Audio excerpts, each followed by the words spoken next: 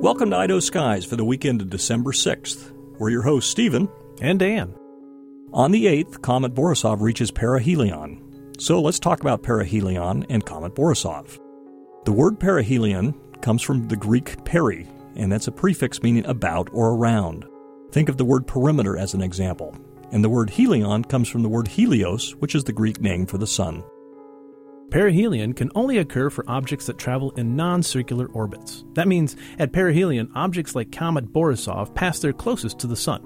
However, Comet Borisov has an orbit that's a bit odd. It's hyperbolic and not elliptical in shape. That means the orbit of Borisov doesn't begin nor end in our solar system.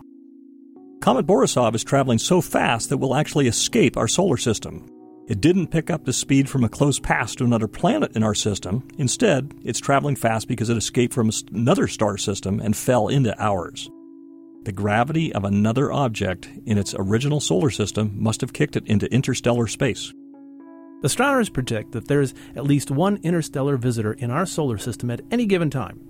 They approach the sun in a hyperbolic orbit and then fly away to never be seen again. Currently, visits by interstellar objects are the best way we can study the materials and formation of other solar systems. That's Idaho Skies for the weekend of December 6th. Be sure to read our blog for additional information. It's at idahoskies.blogspot.com. For Idaho Skies, this is Dan. And Stephen. Dark skies and bright stars.